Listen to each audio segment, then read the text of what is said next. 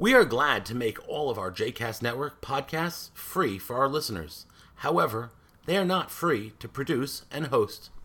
Please consider making a donation to JCast Network to help support our work by visiting jcastnetwork.org/donate. Thanks for your support.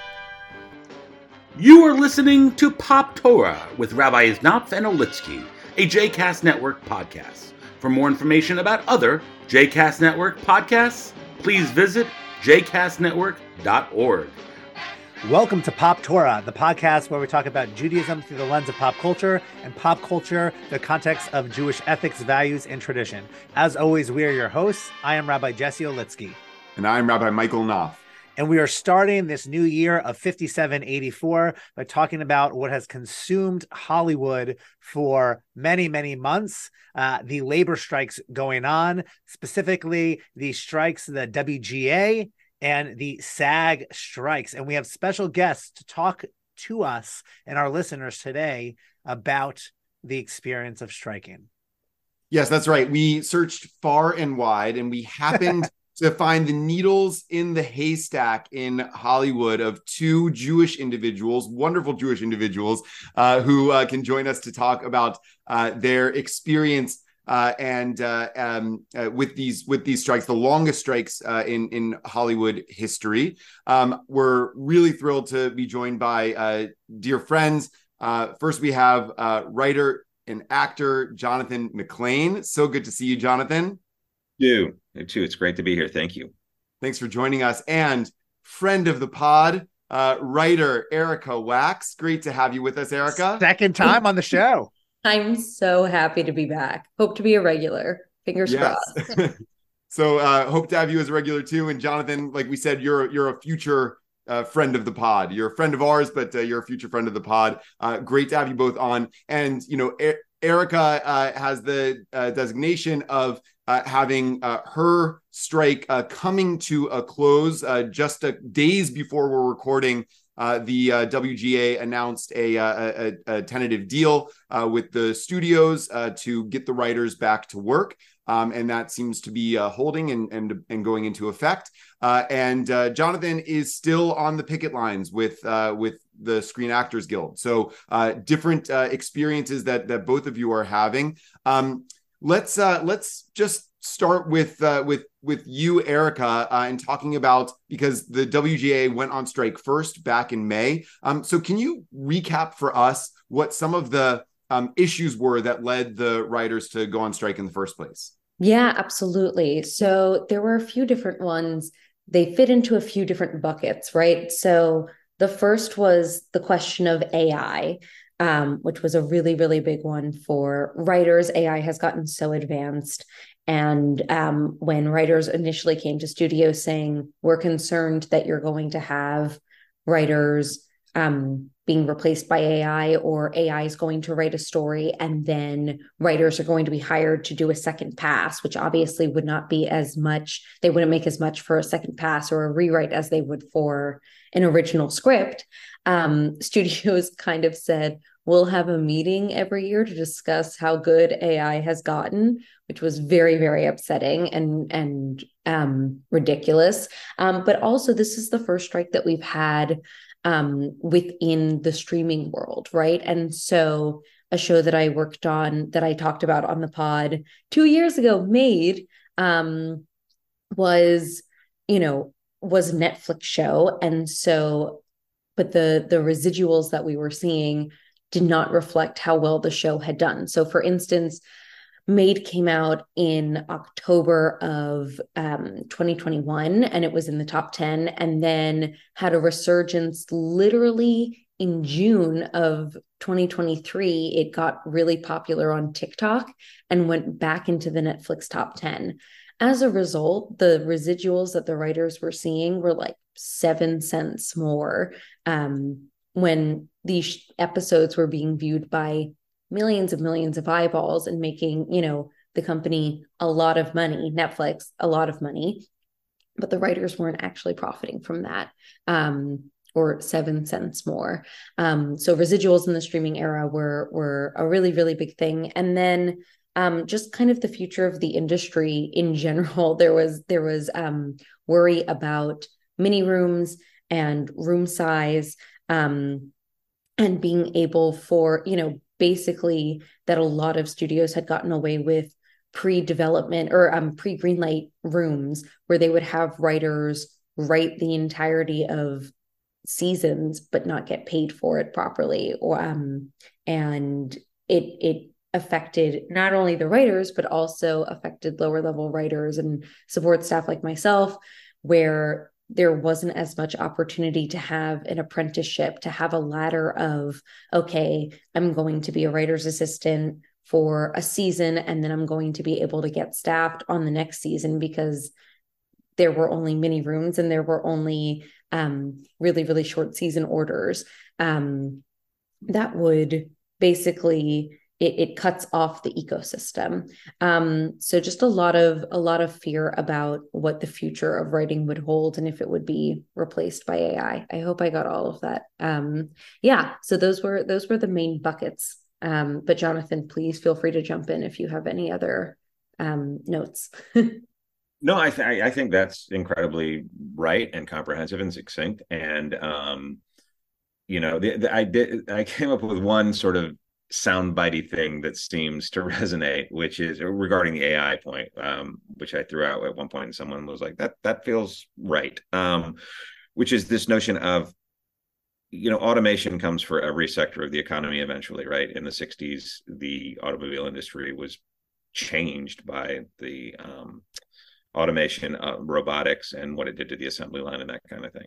And I said, this is kind of like saying, now we would like to take robots effectively and replace the people who conceive of the car designs. And I felt like, that was sort of summarily the technological component. And someone else pointed out, well, how do you stay in front of it? I mean, you're already playing catch up now. And my response to that was, that's exactly the point. In terms of, streaming wasn't a conversation, as you noted, Erica, in 2008, the last time we had a strike.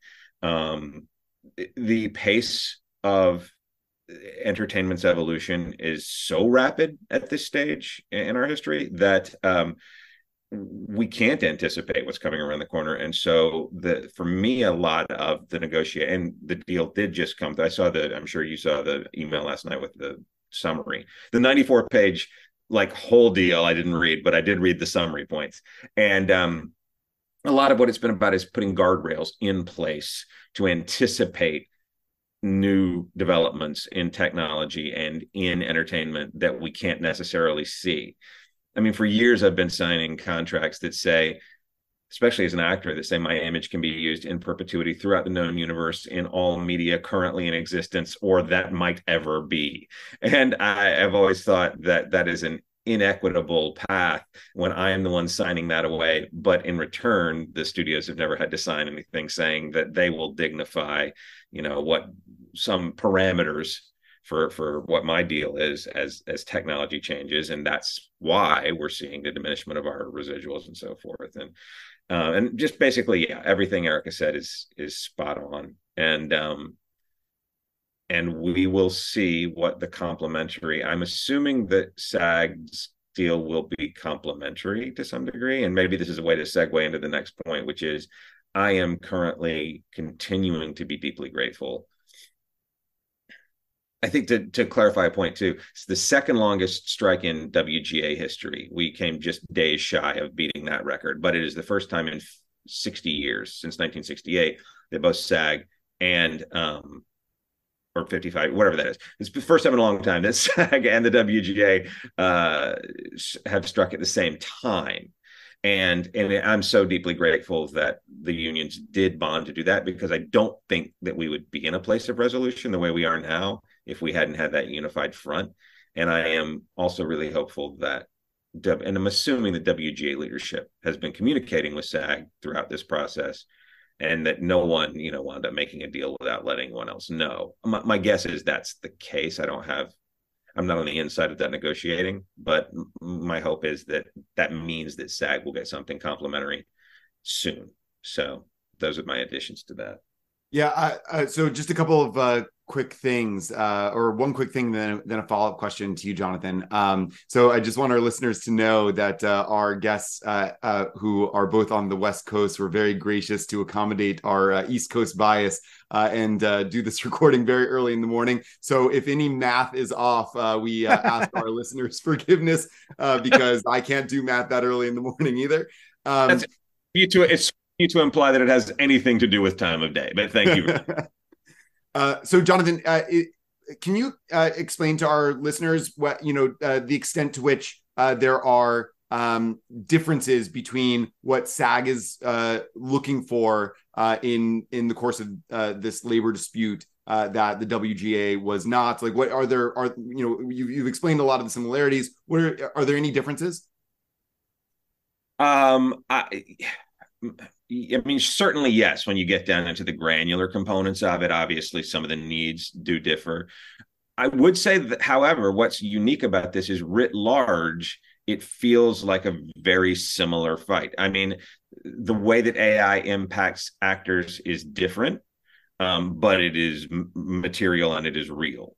There is already I think it's a pop star in either Japan or South Korea who doesn't exist, and like a legitimate pop star with millions of followers and listeners who was an AI creation. We are not vastly different in terms of our ability, I think, to create. We could create a movie star in the not too distant future, but in the very short term, background actors were being asked to sign away for some pittance of money, the right to be fabricated, to have their image grabbed from one appearance, and then you can just populate the background of a motion picture or a TV show with as many different versions of those people as you need.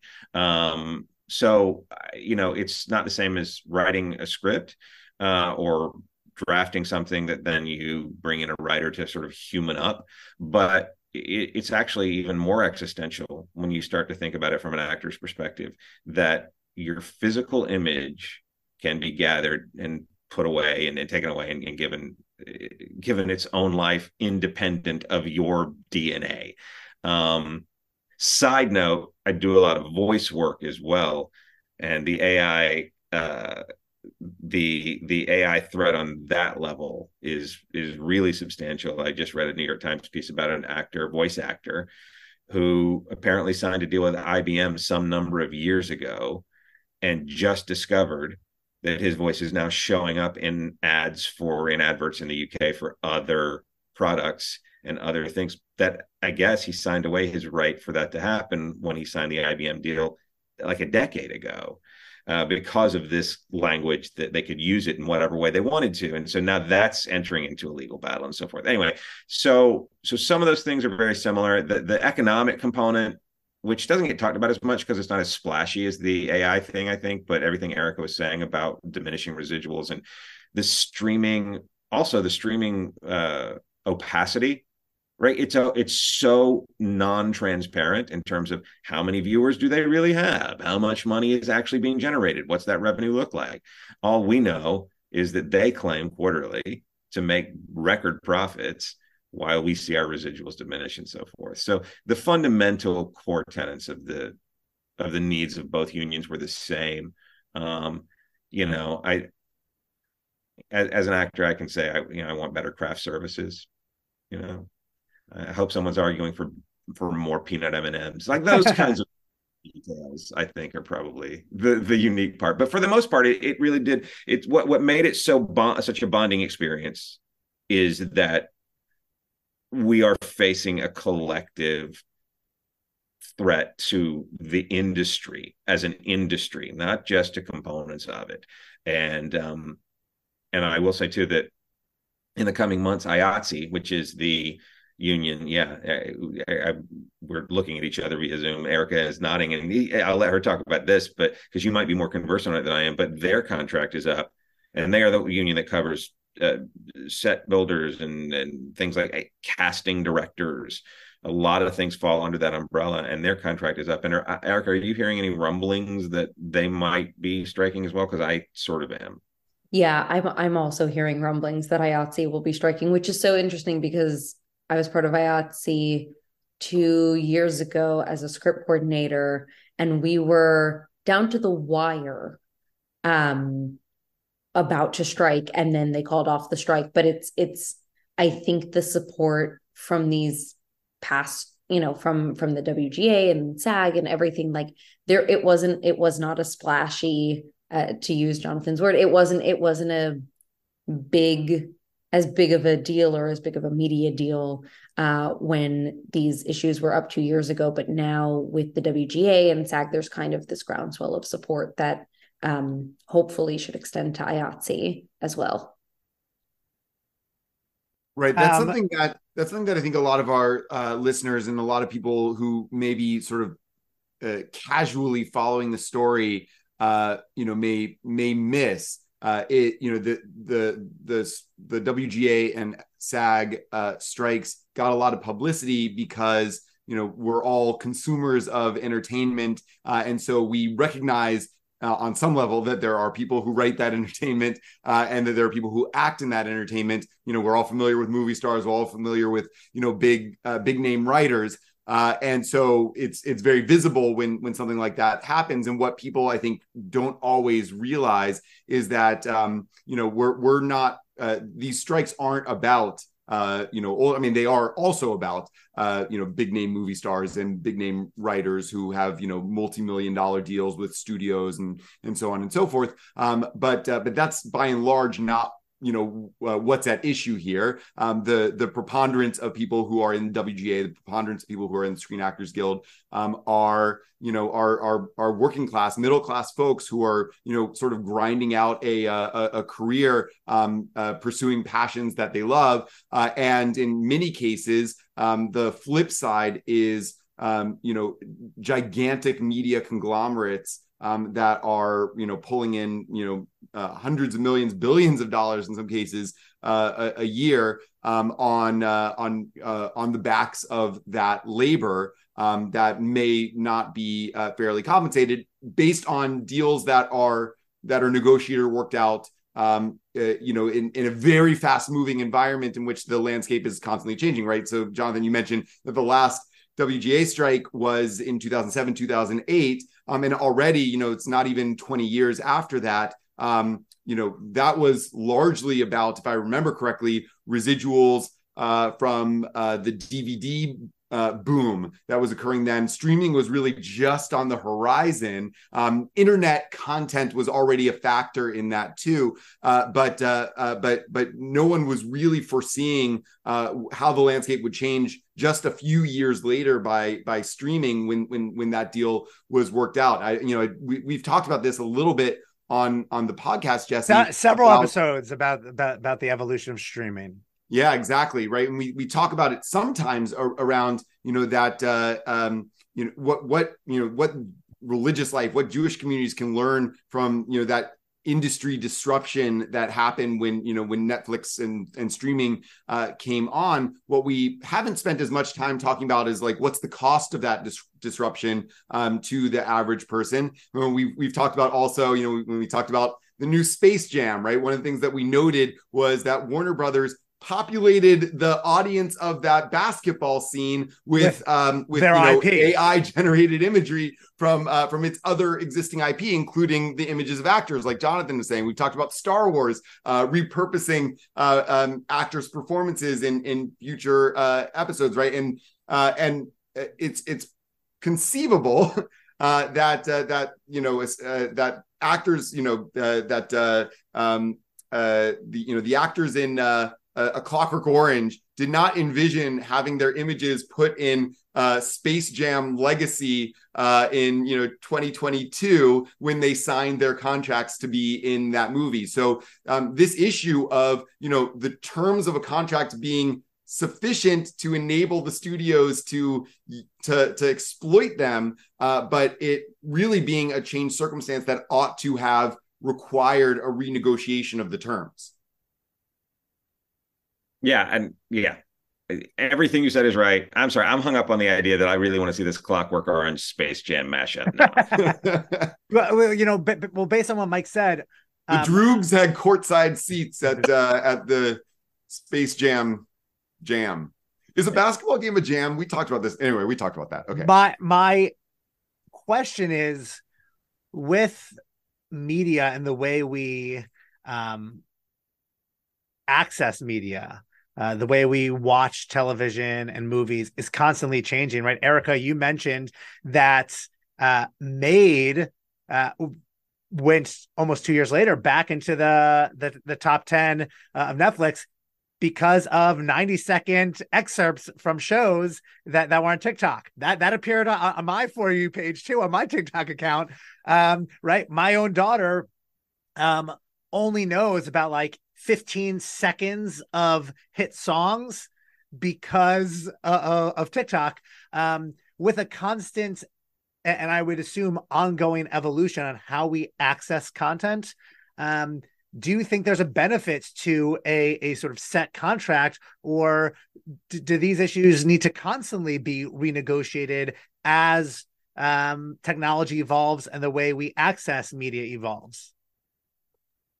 Totally. I mean, I think the ongoing conversation is, having the guardrails that we have now plus ongoing conversation is kind of the perfect combination of what we're looking for. I don't know if you guys are actually viewers of Black Mirror, but there's an episode that came out right when the strike started. It was so prescient on Netflix, called Joan is Awful. And it was all about these exact issues, right? Where I don't want to give too much away, but there's this scene towards the end of the episode where you just kind of take in the totality of what technology is capable of, and it's frightening, and they make it funny and frightening. But it's kind of the biggest warning sign of what happens when there are no guardrails and there's no conversation, and people are just expected to take the deals that they have and run with it. And how, if there's no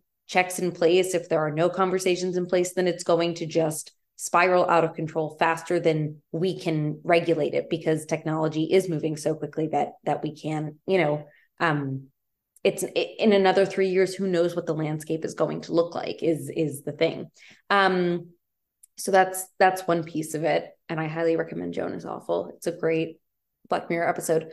At the same time, it's no one at Warner Brothers, no one at Netflix could have predicted that TikTok would have, created a resurgence for Made. Like, I don't even know how they got some of the clips. Like, some of the clips don't even have like the final sound that we put in post. I don't know how they circulated, but like none of our, and so that's good and bad, right? The actor should be compensated for those, I don't want to say, I don't know how to say appearances or for that, for that type of work that they're doing there, and that's reaching those people via TikTok. But like no marketing strategy, I don't think, ever took into account what TikTok would look like, especially 2 years after a show aired.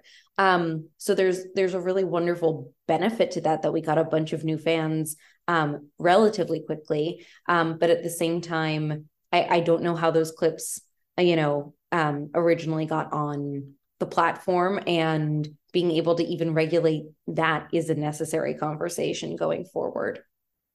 It is a really difficult conversation, especially when you bring social media into the mix. You have all these new, avenues for people to discover your work, and also new avenues for your work to be exploited and utilized without fair compensation. What is the liability of a platform like TikTok? When it comes to compensating the studios for their IP, and then the studios then compensating those who are involved in the production of that content, is a really complicated question, right? You have it for Facebook and Twitter, X, whatever people are calling it now, Instagram, and the like as well. There's another dimension of AI too that I think is really worth noting, which is, not only does AI have the capacity to automate and replicate work from human writers, human actors, but it also draws from and exploits previous work from artists, writers, actors, without usually often without permission, without compensation for that, right? So it's actually a two-edged sword when it comes to AI. Jesse, you talked about AI on Rosh Hashanah, is that right? I did. My sermon on the first day of Rosh Hashanah, you can find on the Bethel YouTube page. And one of the things I referenced was actually both the WGA and SAG strikes, that AI was one of the issues that led to WGA and SAG members being on the picket lines. My conclusion was that, that which is real and that which is authentic takes hard work.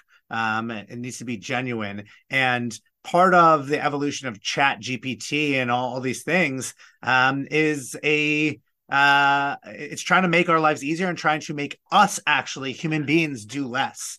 There's a real, as both of you mentioned, a real world concern to that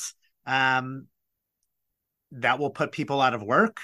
But there's a concern from an arts perspective also, is that what we access, the content that we access, will not be authentic, right? Nobody wants to watch a television show or movie that is written by a robot, right?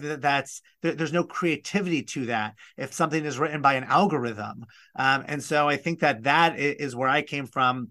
That the part of the beauty of all of us being made in God's image is that we each bring our own creative selves, and we see the results of our hard work. If ChatGPT is writing a script, I joke that ChatGPT wrote the beginning of my sermon on Rosh Hashanah, and it was, words that sounded right, but actually was so fake and not real and didn't make any sense. But it was masked in big words and sentences. So some of the other Jewish dimensions of this, I think, are worth mentioning, pointing out. I mean, the first is, I think, the obvious one, which is that you can't steal a product to then go and sell in the marketplace. And also the consumer has a responsibility not to purchase a stolen good. So that's actually, a question that I had. I'm just going to float it out there while I bring up some other points, which is, what is the consumer of entertainment's responsibility when it comes to, consuming content on Netflix or Disney Plus, or, even going to the movies and so on, knowing that some of these issues were present in the way the studios were operating, right? Jonathan, you and I were talking about Disney the other day, right? Do I as a consumer have a responsibility not, until all the issues with the WGA, with SAG, with IATSE, are worked out fairly, between those unions and the studios? Do I, as a consumer, have a responsibility not to patronize those media conglomerates? It's a really challenging question. But what it also means is that that employers have an obligation, according to Jewish law, to treat their workers with dignity and respect, which I think, in the context of this conversation, means giving full honor to the level of work, the quality of work that writers and actors bring to their productions, and how indispensable they are, human writers and human actors are, to the production of entertainment that we all consume are, and to treat them accordingly, which includes, but is not limited to, paying them a fair and ideally a living wage. As some people would say, actually, a living wage is not just an ideal; it's a mandatory of an employer, and mandatory expectation of an employer, and with that also an obligation to care for the well-being of their workers, ensure their safety, provide for their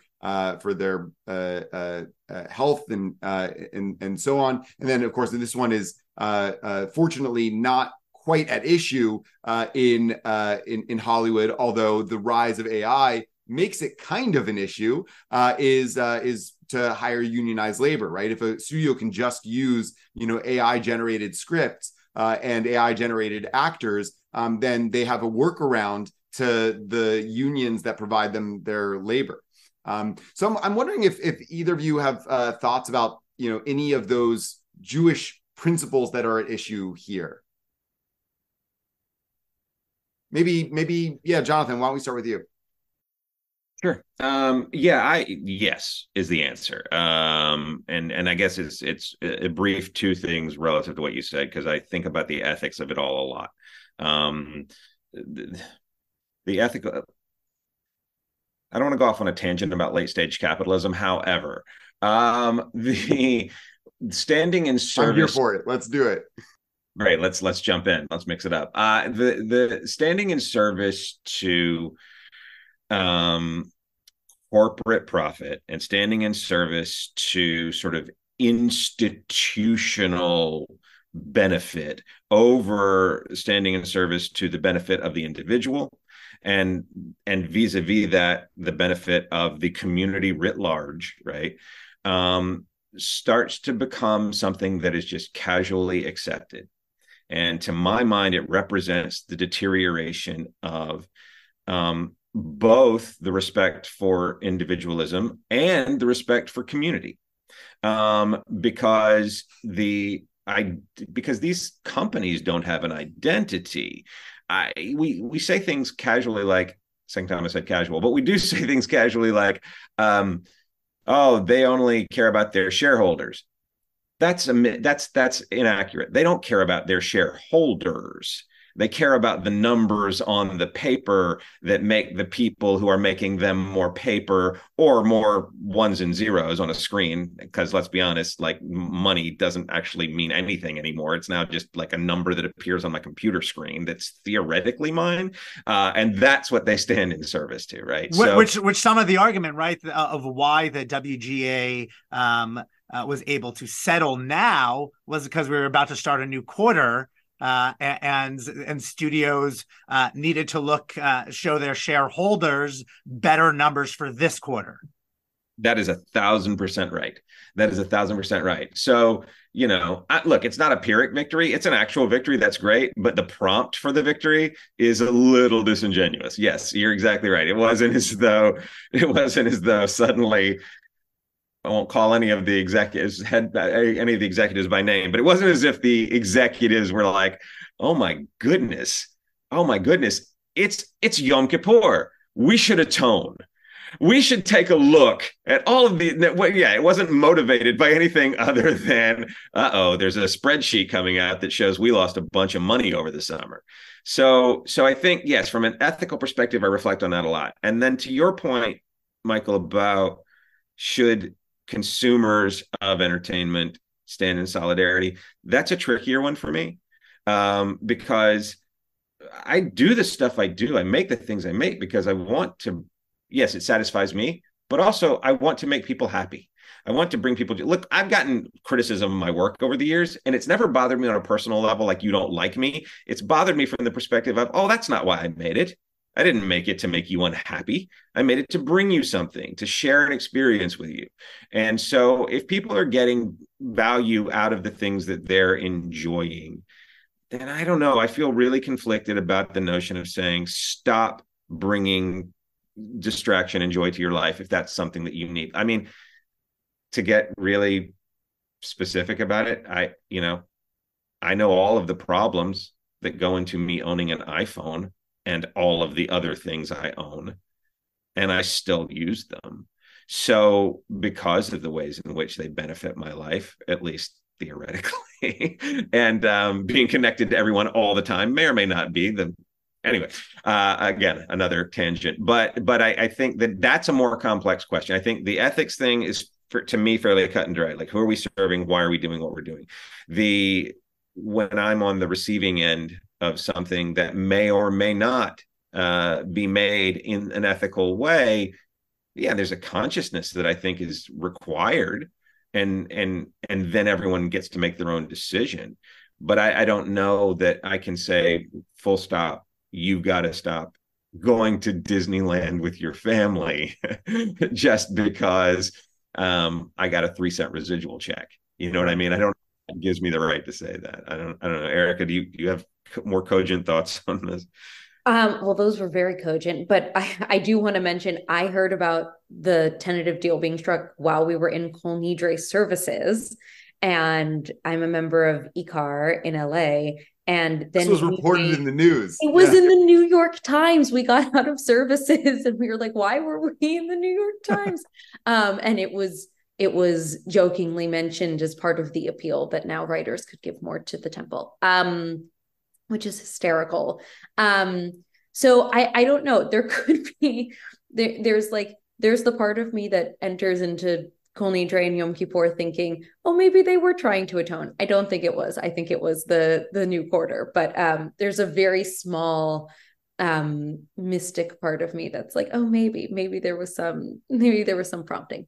Well, the ledger is open for all of us on the high holiday. Exactly. And on Yom Kippur, the ledger closes. That quarter is over, and you're going to sink or swim. Exactly. And then as it relates to, it's so interesting, as it relates to the consumption of it, I pursued consumption of media thinking, there's an argument to be made as to demonstrating how important and vital we are to the industry. For instance, I saw the Barbie movie, as I think everyone did. And highest grossing movie ever by Warner Brothers. Yeah, wonderful. And then the next week I was a neutral gate observer, which I can share more about, at Universal, and saw that they had painted the Warner Brothers Tower pink for Barbie. And this co-neutral gate observer was like, wow, it would be so nice if they put the money, and obviously this is a small gripe, right? The water tower at Warner Brothers, but it'd be so great if they put some of that money towards like employing people or giving people a fair share. Why did they have to paint that pink when it's already been such a successful movie? And it just kind of felt like a middle finger to a lot of people, that water tower, especially like striking in my area. So yeah, it was really complicated. It was really, and especially because when SAG went on strike and as content came out during the writer strike, I have dear friends who I want to support who just had like her name on the title card, for the morning show for the first time. And she couldn't post about it because of the strike. And so it's like, we weren't allowed to engage in our own self-promotion, but studios were still allowed to promote. Was also a really weird thing to grapple with, and a small thing, but something that I care deeply about, that a lot of writers who like were getting their due finally couldn't shout that from the rooftops because of, the demands of, because of the strike, and the strike, obviously, because of the unreasonable, studio. So, right. You don't want to come off as a scab, right? And right. Exactly. And that's where I felt strongest, just scrolling social media and knowing that really good friends had worked on content that was coming out during the strike, and them not being able to support it, and me not wondering how to best support them while this content was coming out. I have another friend who was on a show that got canceled mid-strike because of, and the studios could say, well, it's because lack of marketing, lack of blah, blah, blah. And it's like, no, it's because of you. It's because of you. Anyway, that's my ramble about consumption. Yeah, well, so you're also pointing out, both of you, in different ways, is that the onus can't be entirely on the consumer, right? Because I'm only able to impact so much by my individual consumption choices anyway, right? Yes, every consumer, like in the aggregate, creates a market for particular kinds of goods, but our consumption choices are kind of blunt instruments about what, telling a studio what we're willing to watch or what we're willing to not watch, what we're willing to consume, what we're willing to not consume, right? And if I decide not to watch Barbie because I don't like the way Warner Brothers is treating its actors and writers, that's not necessarily the conclusion that Warner Brothers is going to draw from my decision not to watch Barbie. They might just say, well, white male, age 40, doesn't want to watch a pink movie about a doll, right? I recognize that that's not what. Anyway, we had a whole conversation about Barbie. We love the movie, but like that may be the conclusion they draw, and so making a different content to service me, and it shows the importance of on the consumption side, collective action, and policy change, right? It's one of the reasons it's problematic that there are really only a handful of major media conglomerates that are producing all of this, or responsible for producing all of this content, which is that it diminishes the ability of any consumer to actually have a say in what sort of practices in the marketplace they're willing to support. But that's in some ways a policy issue, and it also shows the importance of unions and organized labor in this ecosystem, because it enables the voice of those who are involved in the production of the goods going to market, a proportional say in the dynamics that lead to the production of that good that they wouldn't otherwise have. They were just individual workers. Yes, that's all. that is all. Yeah, I mean that's exactly all right. And I think that that I think more eloquently articulates the point that I was trying to make about individualism and the community and the collective, and then the notion that we all have to at some point sort of take a look at what it is that we want to represent and how we want to engage with our fellows, right?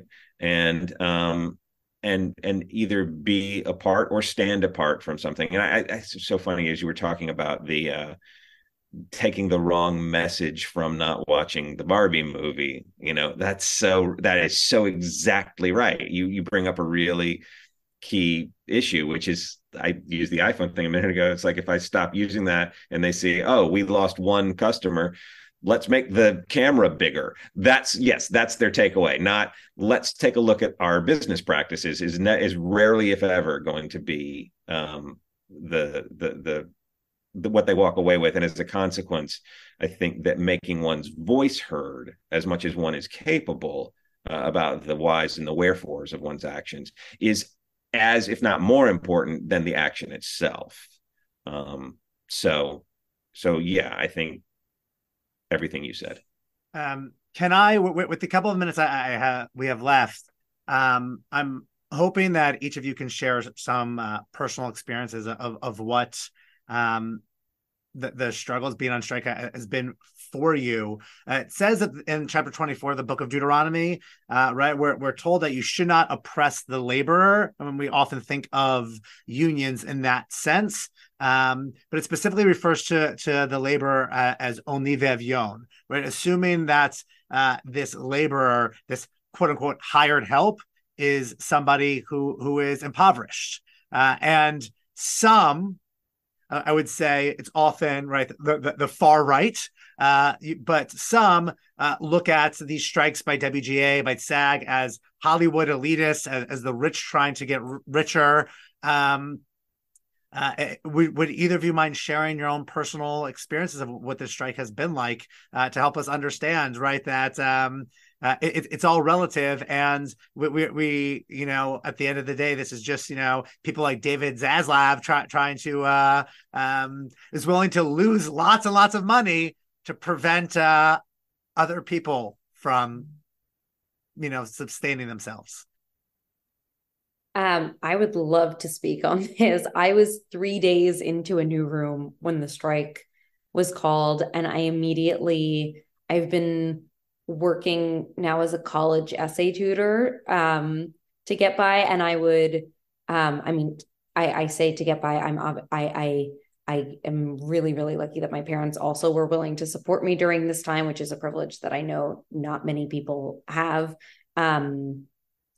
But I've been college essay tutoring, and I would during the early days of the strike, I would literally picket and then come back, shower, change, and then be on, Zoom the rest of the day, helping kids write their like why Cornell essays, and their English papers and all of that fun stuff. And then in later moments of the strike, I would go and I would neutral gate observe at the Barham Gate at Universal.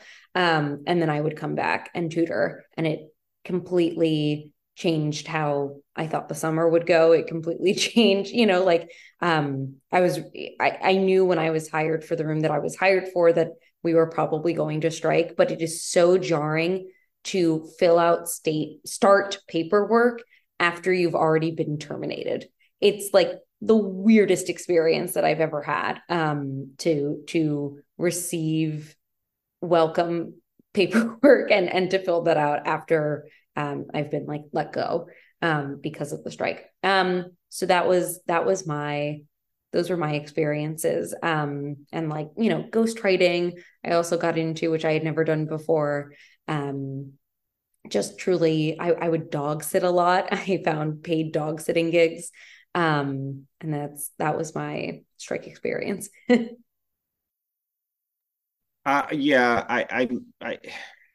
It's interesting.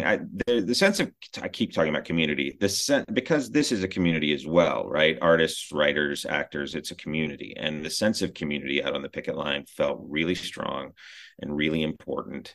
And I met lots of people who are like, I got to run. I got to go do my Uber job now, or my delivery job now, because this hit me really hard and I wasn't expecting it.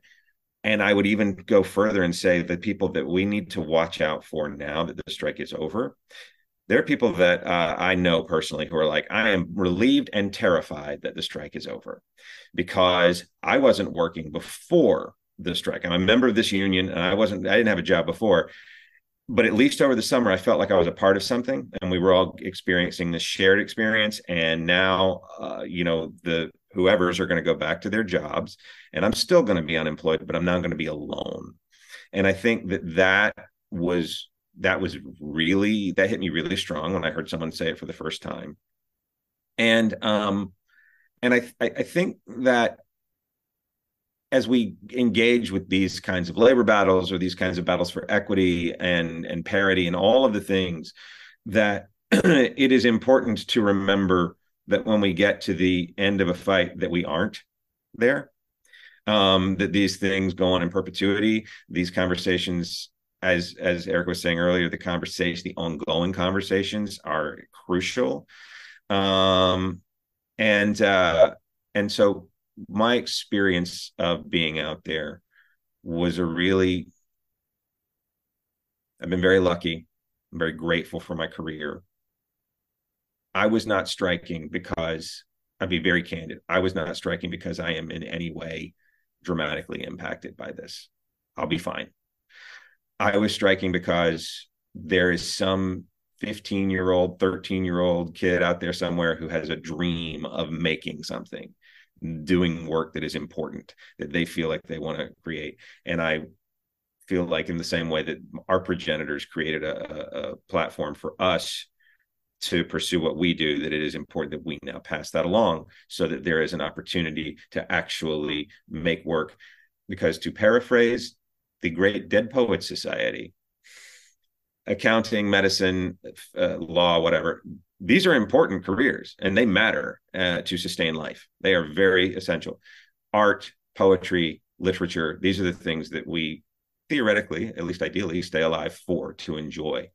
And so we have to find a place to service all of these different things. And so for me, it was a really, it was a reckoning moment. It was my own little existential evolution being out on the picket line. It was an important thing for me to process in my own personal growth. And I really appreciate that beautiful paraphrase of the Talmudic story about the old man who is planting a carob tree, and someone comes along and says, that tree is never going to bear fruit during your lifetime. He says, well, just as my ancestors planted trees for me to enjoy, so too do I plant for the next generation. I'm wondering, in the just minute or two that we have left, if you guys could just share with our listeners from their, for them, what would you like them to know or to do differently after having listened to this conversation? Erica, you want to start? Sure. I mean, just I would just love for people to understand. I think what a lot of this movement was about was the human integrity that goes into creating art, and to not take that art for granted. And there's, Amen to that. Yeah. You must have listened to my sermon. Yes, exactly. But also, there's so much art to be consumed now. And, just understanding that, engaging with stories is holy, and that, not to get like super, very, this is what I wrote to my family about. Like I have a Rosh Hashanah email that I send every year, and I was kind of talking about how communication is holy, storytelling is holy, and how sacred it is, and how sacred the relationship between writer or actor to character is, and how, like, just, in your decision to watch the content, like, you're supporting people's dreams, and that is a responsibility to be undertaken as you consume.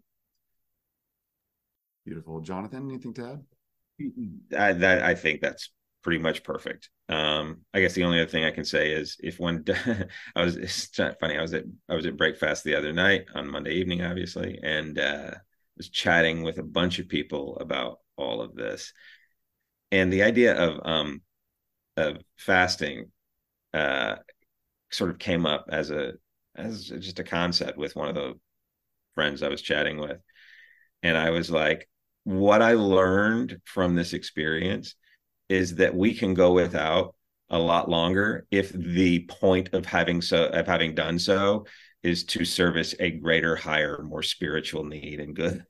What a powerful analogy. It just sort of evolved out of a chat I was having, but yeah, we, the strength of the character of who we all are is reinforced by the habits and the patterns and the things that we do when A, no one is watching, and B, when we have a foundational sense of purpose. And so that, I think, is for me the analog between faith and living a Jewish life, and frankly, any spiritually based life, and the pursuit of what is right and what feels like it has integrity. I got to say, I can't always be articulate about why I know something's right. I just know when I feel it. And, I try to hope that my moral compass is pointing in the right direction and go that way. And that is my sermon for the day. You said it better. You said it better than either of the rabbis could. So appreciate that. Thank you, Jonathan, and thank you, Erica, for joining us, sharing your experiences, and so our listeners could better understand, what has really consumed pop culture over these many months, the WGA and the SAG strikes. We'll be talking more as we said, as the WGA looks to settle on a contract, and as SAG continues to strike. We'll certainly continue to have this conversation on our Pop Torah podcast. But thank you again to both of you for joining the conversation. Thank you. Thank you so much. And let us know, listeners, what you think. Share your Torah with us about this moment that Hollywood is at a crossroads. And until next time, I'm Rabbi Jesse Olitsky. And I'm Rabbi Michael Knopf. Take care, everyone.